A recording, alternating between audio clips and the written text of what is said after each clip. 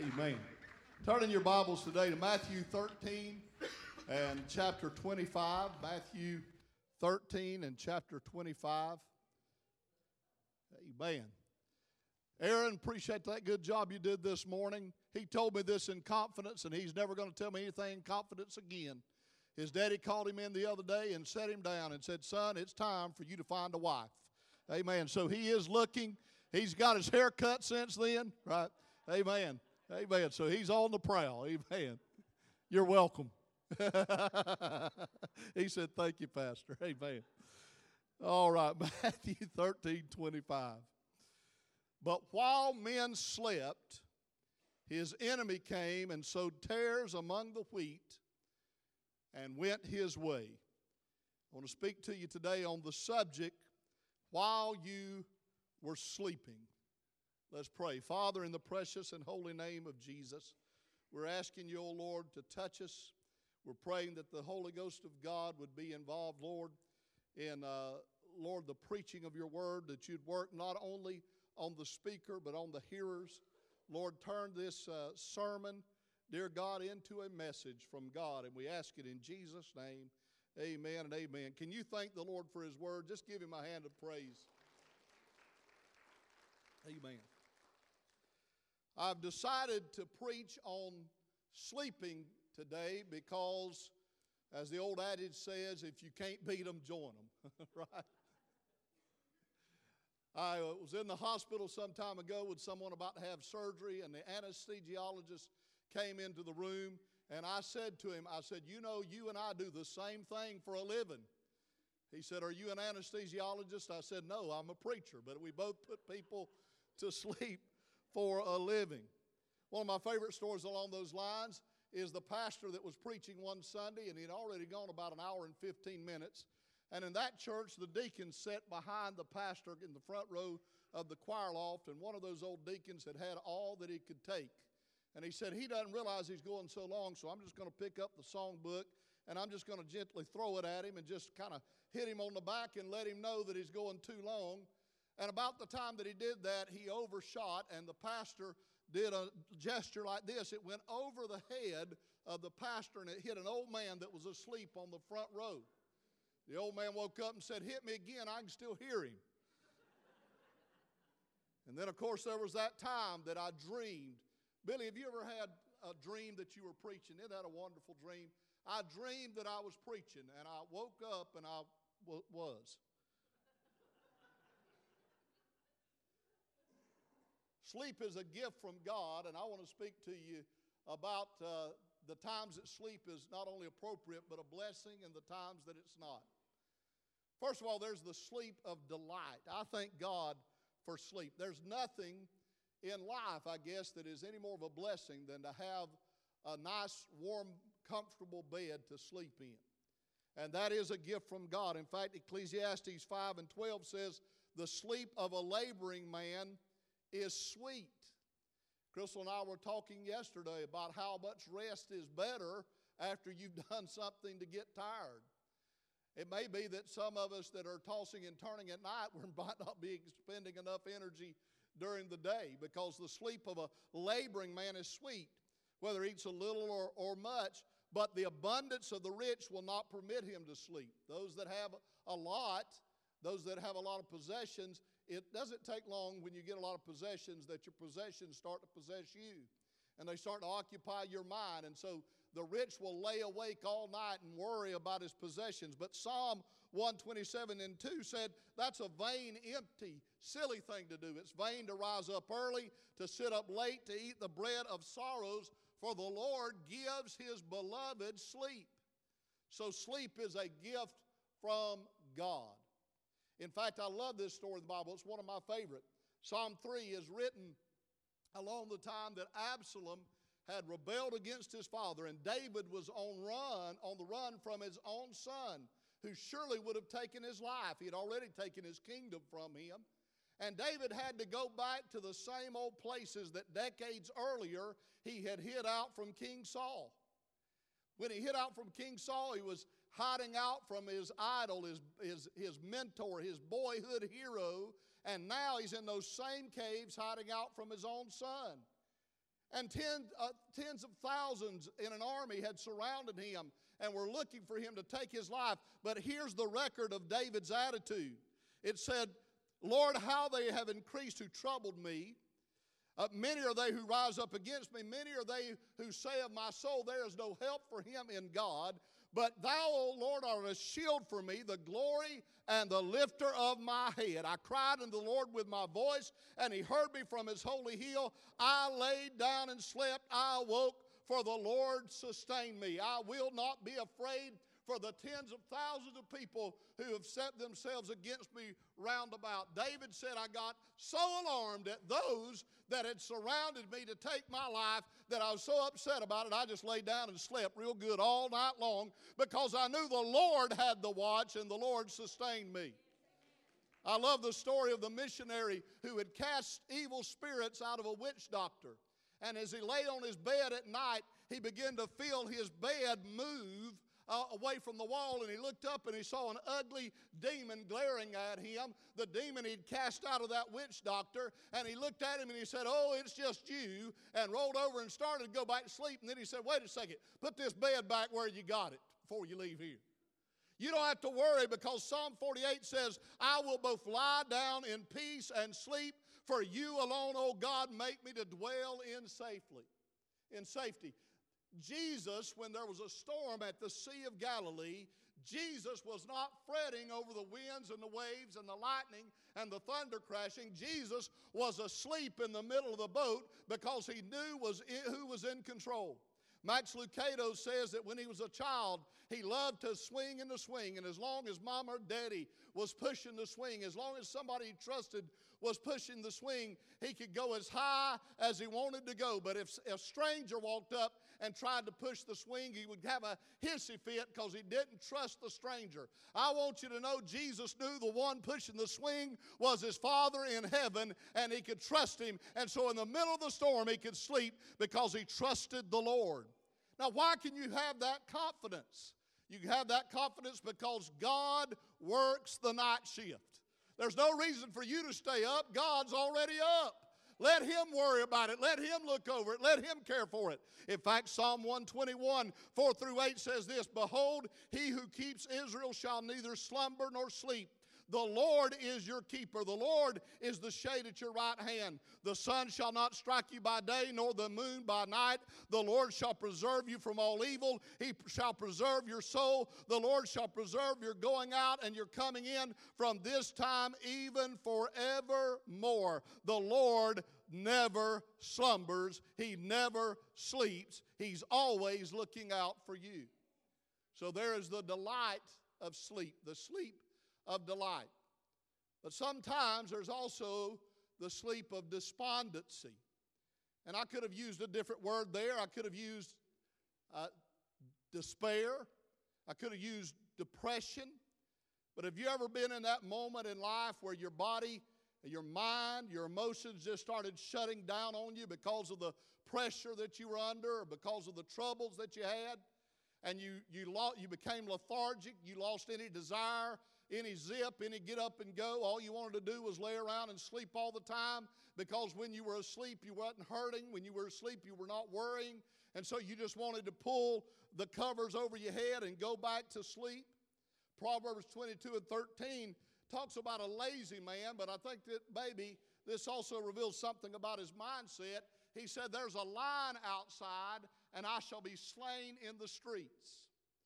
And this attitude of despondency will create a laziness in you that you don't want to do anything.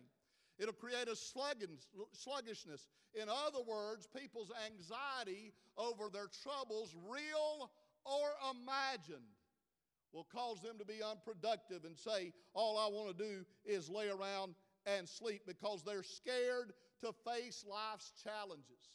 Now, all of my life, and I don't exactly understand why, maybe it's just part of my personality, all of my life I've been plagued from time to time with feelings of anxiety.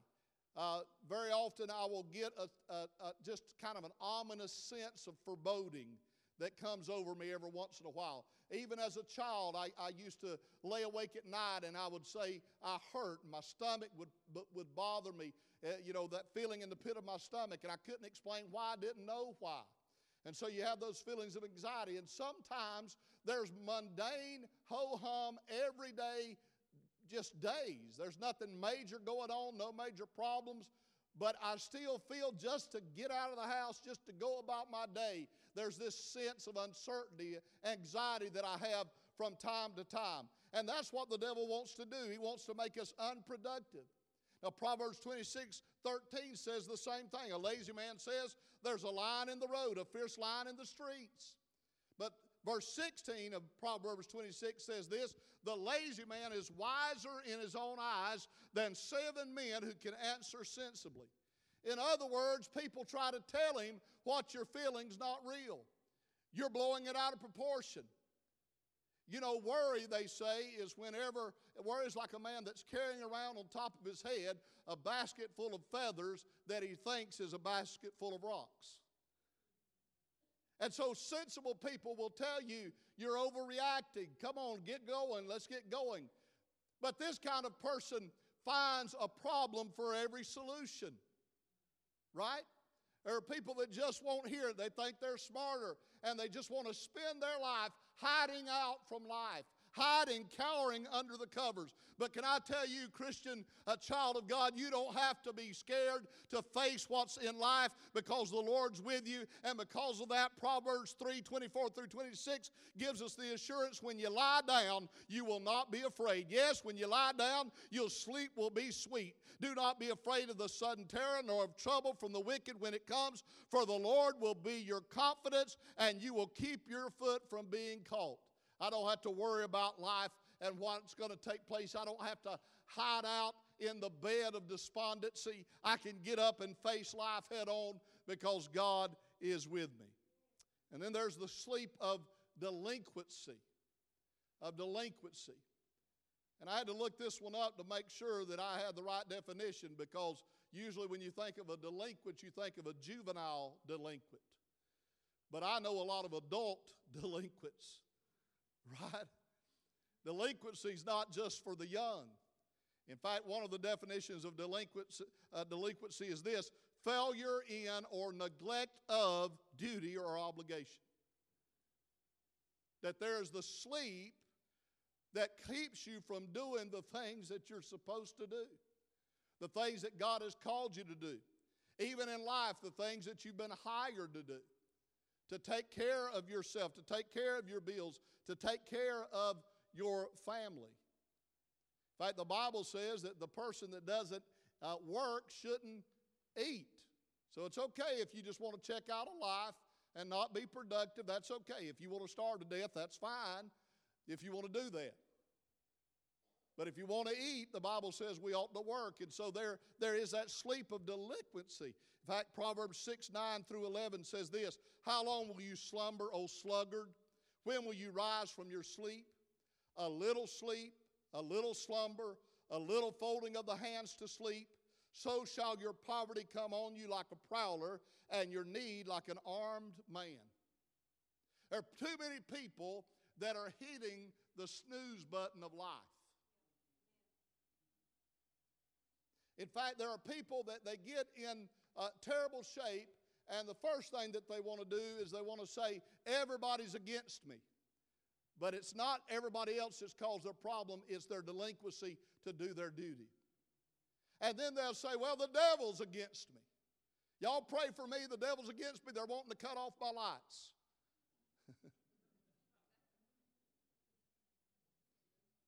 And then now I know there are people that get real needs, real emergency. But then if it's not everybody else's fault and it's not the devil's fault, then they start blaming God. God, you didn't take care of me like you said you were going to do. Well, listen, God gave you 2 hands to work with, 2 feet to stand on. He gave you oxygen in your lungs to go about and do your work. He gave you strength. He gave you talents and abilities. And He expects you and I to do with those what He had called us to do with them. And so God doesn't have a real good, view of laziness. In fact, Proverbs 26:14 says, like the door turns on its hinges, that's the way the lazy man does on his bed. The lazy man is so lazy, he buries his hand in the bowl, and it's all he can do to get it and bring it back up to his mouth. In fact, if he had his way, somebody would just stand there and feed him grapes all day long. He is the original couch potato. Now that is bad enough in life. In fact, listen, the Bible counts that as spiritual sin. It's not just bad in life, it's a spiritual issue because the Lord says, the Scripture says that if a man will not provide for his household, he's worse than an infidel. But it's bad enough when we're talking about physical laziness. But I have come to believe that there is among us Christians a terrible amount of spiritual sluggishness. Amos 6:1 said, "Woe to you who are at ease in Zion." We just think everything's going to be all right. It doesn't matter what we do. We can just rest, take our ease, eat, drink, and be merry. Now, I had a man that I was pastoring when I was up above Statesboro, Georgia, and I made a joke to him one day after church. I was just talking, you know how I carry on. I was just talking one day, and I said, "Yeah, you know, Galen," I said, "there have been mass healings during my preaching." He said, "Really?" I said, "Yes. People have been healed of insomnia like that. People that hadn't slept in years just like that. Mass healings of insomnia." And just kidding around with him, you know, about sleeping in church. And I'd never even noticed him sleeping in church. I was just having fun. He said, "Well, preacher, I can't help it." But it turns out, this is one of those things where you open mouth, insert foot. That's my spiritual gift, by the way. But he said, "Preacher, I have narcolepsy." In fact, he was a state patrolman, and he had to go on disability and lost his job with the state patrol a short time after that because he could not stay awake. He'd be riding in the car and just fall asleep because he had narcolepsy. And I'm going to tell you, I believe that Satan has unleashed upon the church of Jesus Christ a bad case of spiritual narcolepsy. That when we ought to be active, when we ought to be doing God's will, we are delinquent in what God has called us to do because we're at ease in Zion. Can I tell you, I was watching the other day, I was doing some research. I was watching Andy Griffith. And Obadiah came stumbling in, and he laid down in his cot, and he said, "Barney, I can't sleep." So Barney went in there and sang him a lullaby, and Otis went on to sleep. Now I can tell you that Satan sings a great lullaby. He will ease us to sleep in the spiritual sense. Problem with that is our text in Matthew 13 says that while men slept, the enemy came in and sowed tares among the wheat. Satan will ease us to sleep because he's got some nefarious going-ons that he wants to accomplish. He wants to sow seeds of doubt into our minds. He wants to sow seeds of lust into our heart. He wants to sow seeds of discontent into our family. He wants to sow seeds and tares among the wheat. And he is very active. God works the night shift, but so does the devil. In fact, that's when the thief comes. He comes in the night. The Bible says those that are drunk, they do it in the night. I want the young people to listen to me. There's nothing that's going to go on after midnight that you need to be involved in. Get you behind home and get in bed like you're supposed to. Amen. And while I'm at it, let me caution parents. I don't care how wonderful prom is, it shouldn't take all night long. Don't you get that baby a hotel room and leave them out all night long, 15, 16, 17 years old. You say, "Listen, midnight, get on home now. Prom's over. It's time for you to be back at the house." Bad things happen at night, and the devil wants to sow the seeds of tares at night. And so listen, while you and I were sleeping, we lost our country. While we were sleeping, we lost a generation of young people.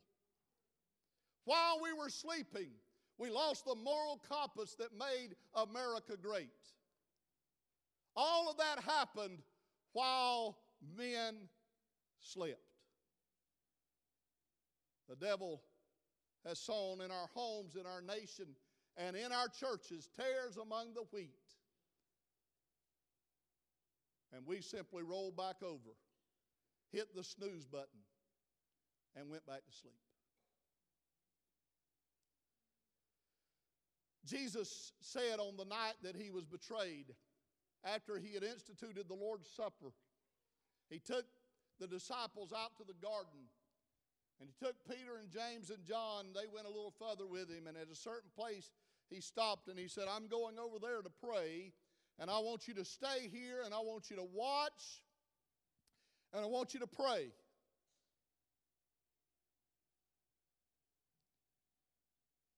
And when Jesus came back, they were asleep. And Jesus said, you need to watch and pray, because if you don't watch and you don't pray, you're going to enter into temptation. And he went back to pray, and he found them asleep. On the night that Jesus needed them the most, nobody would stay up and watch and pray with him all night long. The Chicago journalist Finley Peter Dunn coined this phrase that for years was used as what the press ought to be. And then in the last several years it's been applied to the church and the preaching. It says it's the job of, in this case, the church to comfort the afflicted and afflict the comfortable. And I know that we think what we need from God is for God to comfort us because we feel afflicted, but what we really need is God to afflict the comfortable. We need the spiritual equivalent of a cold bucket of water thrown in our face. We need God to wake us up from our slumber. In fact, Romans 13, starting in verse 11, says, and doing this, knowing that the time, that now it is high time to awake out of sleep, for now is our salvation nearer than when we first believed. The night is far spent, the day is at hand. Therefore, let us cast off the works of darkness. Let us put on the armor of light. Let us walk properly as in the day, not in revelry, drunkenness, not in lewdness or in lust, not in strife or envy, but put on the Lord Jesus Christ and make no provision for the flesh to fulfill its lust. We need to wake up. Look at your neighbor and say, wake up. I'm sorry she scared you, Jim. I know. I saw some of you jump there. Look at your neighbor and say, wake up. Back during the days of the early colonies, back in the 1600s, as America was just beginning to form, the Puritans, the Pilgrims were separatists and Pilgrims. And the Puritan fathers, when they had church, it's been a long time. Look now, Paul preached so long one time that somebody fell asleep, fell out of a window, and died. And I thought about trying that, but then Paul prayed and he came back to life. So I figure if I can't do the second part of that, I can't afford to do the first part of it either. But when they'd fall asleep in those Puritan churches, they actually had an usher that had a long stick that had a feather on the end of it, that he would walk by and just gently tickle the ear or the nose of the offending party. And they'd wake up. And it worked pretty good until one day there was a man having a dream that he was being attacked by a beaver. And so whenever he tickled his ear, he ran out of church screaming, trying to get that beaver off of him. Well, listen, we either need God to tickle us or prod us, but we need God to wake us. I wonder what kind of wake-up call is it going to take for us? Is it going to take someone we love having cancer? Well, we've had that. Is it going to take terrorists flying planes into a building? Well, we've had that. Is it going to take, on the highest levels of our government, our government putting a stamp of approval on things that are unlawful and wicked. Well, we've had that. Is it going to be when they take prayer out of schools? Well, they did that. Is it going to be when they yank the Bible out of schools? Where they did that. What kind of wake-up call is it going to take for us to shake ourselves from our slumber and wake up and rise up and be the people of God? Because there is coming a morning that we cannot afford to sleep through. Matthew 24, starting in verse 42, Jesus said, "Watch therefore, for you do not know what hour the Lord is coming. But know this, that if the master of the house had known what hour the thief would come, he would have watched and not allowed his house to be broken into. Therefore, you also be ready, for the Son of Man is coming at an hour you do not expect. Who then is the faithful and wise servant, whom his master made ruler over his house to give them food in due season? Blessed is that servant whom his master, when he comes, will find so doing. Assuredly, I say to you, he'll make him ruler over his goods. But the evil servant that says in his heart, my master delays his coming, and begins to beat his fellow servants and to eat and drink with the drunkards. And the master of the servant will come on that day when he is not looking for him, at an hour that he's not aware of, and he'll cut him in two and appoint him his portion with the hypocrites. And there shall be weeping and gnashing of teeth. There is coming a morning that we can't afford to sleep through. And the Lord is coming like a thief in the night. Will he find us watching when he comes? Or will he find us slumbering in the bed? Well, there's not only the sleep of delinquency, but the Bible talks about the sleep of death. The sleep of death. As terrible and as final as that sounds, it's actually shouting ground. Because to God, it's only sleep. The Jewish mothers would teach their little children when they were small, before they went to sleep, to quote Psalm 31. It was their equivalent of, now I lay me down to sleep. I pray the Lord my soul to keep. If I should die before I wake, I pray the Lord my soul to take. And so every night, as Jesus, growing up in that Jewish household, Mary would stay by his side and teach him to quote Psalm, what we know as Psalm 31:5. Into thy hands I commit my spirit. And when Jesus was judged and the crown of thorns was shoved upon his head and he was broken and beaten within an inch of his life, and his flesh hung in shreds, and he's nailed to a rugged cross, and while they're nailing him there, he cries out as the thundering sound of the hammer is in his ears. He cries out, Father, forgive them, for they know what they do. He says to the thief beside him, today you'll be with me in paradise.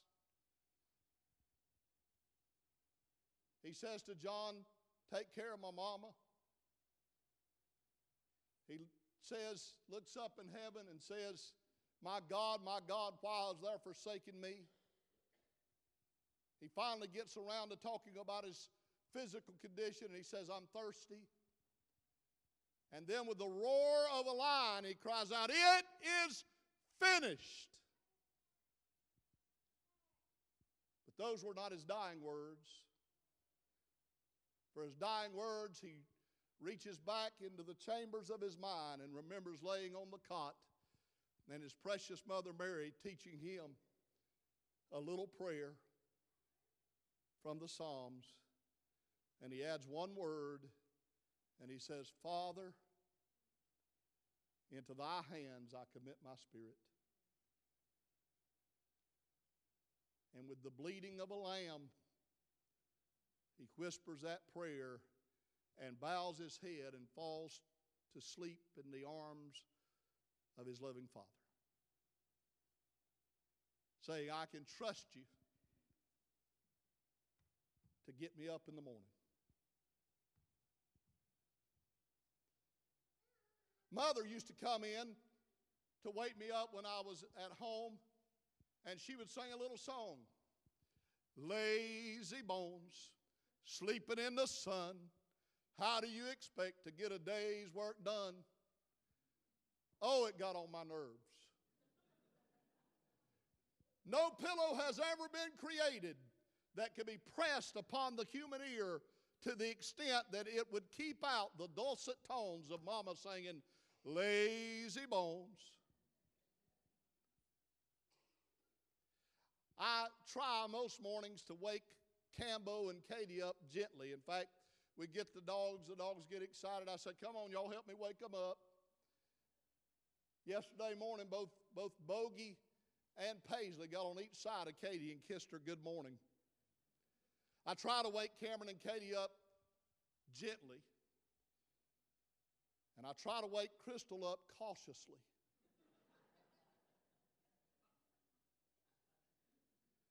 But Jesus had the voice that could wake up the dead. Jairus, the ruler of the synagogue, brought him home, and it was too late. His little girl had died, and they'd already called the mourners in, and they're weeping and wailing. And Jesus said, what's the big deal? She's not dead. She's only asleep. And they mocked him to scorn, and Jesus cleared the room. And he speaks to her in Aramaic, and the words that he uses is a word that means young lady or damsel. But it comes from a word that means lamb. So Jesus whispers to that little girl and says, Talitha Kumai, my little lamb, arise. Jesus' best friend is dead and has been buried 4 days and already rotting in the grave. And he's buried down in a cavern and a cave in the earth. So Jesus doesn't whisper to him. Jesus cries out, the Bible says, with a loud voice and says, Lazarus! And not only down into the caverns of the earth, but down into the caverns of hell itself, his voice echoes and falls on the ear of Lazarus. I like what the old preacher said. He had to call his name or every dead man in the cemetery would have got up. He's the voice that wakes the dead. But there is coming a day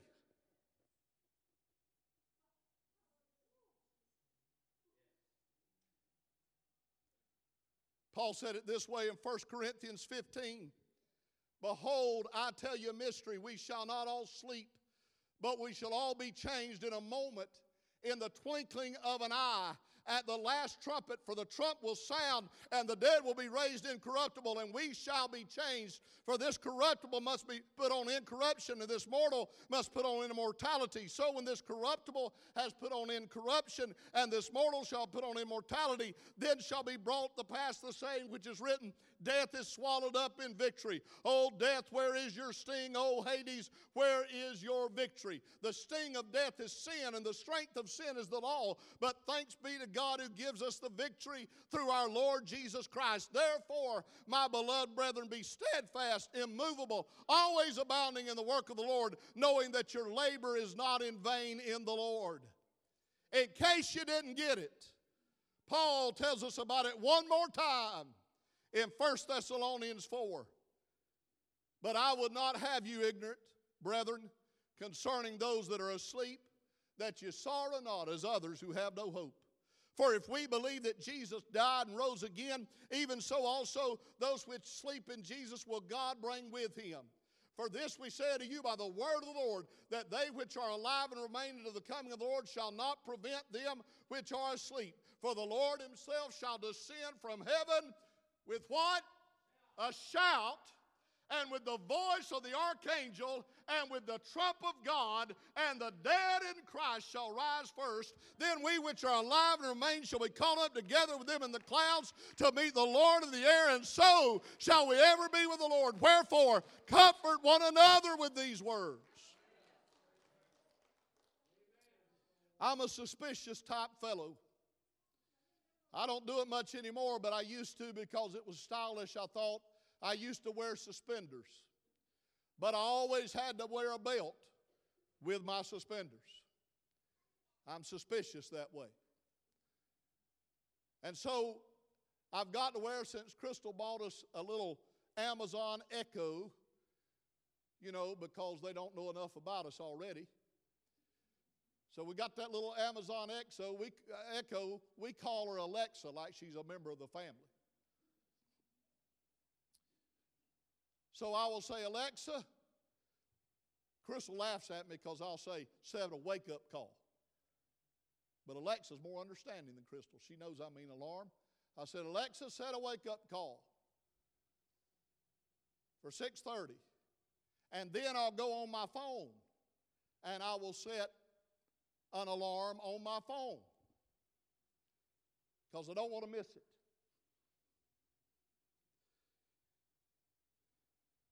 But I thank my God that on that great getting up morning, I've already got an alarm set with the Lord Jesus Christ. And He's not going to send somebody, but He Himself's going to come, not another, and going to wake us up. And all those that sleep in Christ, that great trumpet, that blast, that wake-up call, is going to wake the dead. January 30th, 1965, Winston Churchill's state funeral. It was the largest state funeral up to that point in history. There were 112 nations that were represented. Only China was the only one that didn't send an emissary. 350 million people around the world watched it on TV. 25 million British watched it. By decree of the Queen, his body lay in state in Westminster Hall for 3 days. Statesmen all over the world. The Queen, unusually, the Queen herself attended his funeral. But Churchill had left word that at the close of his service, up in the balcony, a single bugler, a soldier, would stand and play taps. We've all heard it at funerals. There's been various lyrics given to it. One of them, probably the most popular, is "Day is done, gone the sun from the lake, from the hills, from the sky. All is well, safely rest, God is nigh." You say, well, that's not that unusual to play taps at a funeral. He was a Navy man, by the way. But that wasn't the last thing he said. He said, after that bugler in that balcony plays taps, I want you to get another bugler and put him in that balcony. And I want him to play reveille. I got to get up. I got to get up. I got to get up in the morning. Life for the child of God doesn't end with the taps of the grave. It begins with the reveille of the trumpet sound. Would you stand? Every head is bowed, every eye is closed, and every Christian is praying. Hallelujah. Lord, thank you for the presence of God that we've felt. Lord, that same Spirit that woke Jesus up from the dead and brought life into his limp body, that same Spirit, one day, oh God, is going to quicken our mortal bodies. But God, I've felt a little bit of that quickening power today. And God, it's that same enlivening power that gets a hold of hearts that are dead in sin and brings them to life.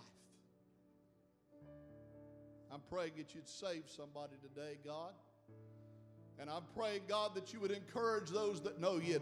Lord, somehow wake us up from our slumber. Give us a divine energy.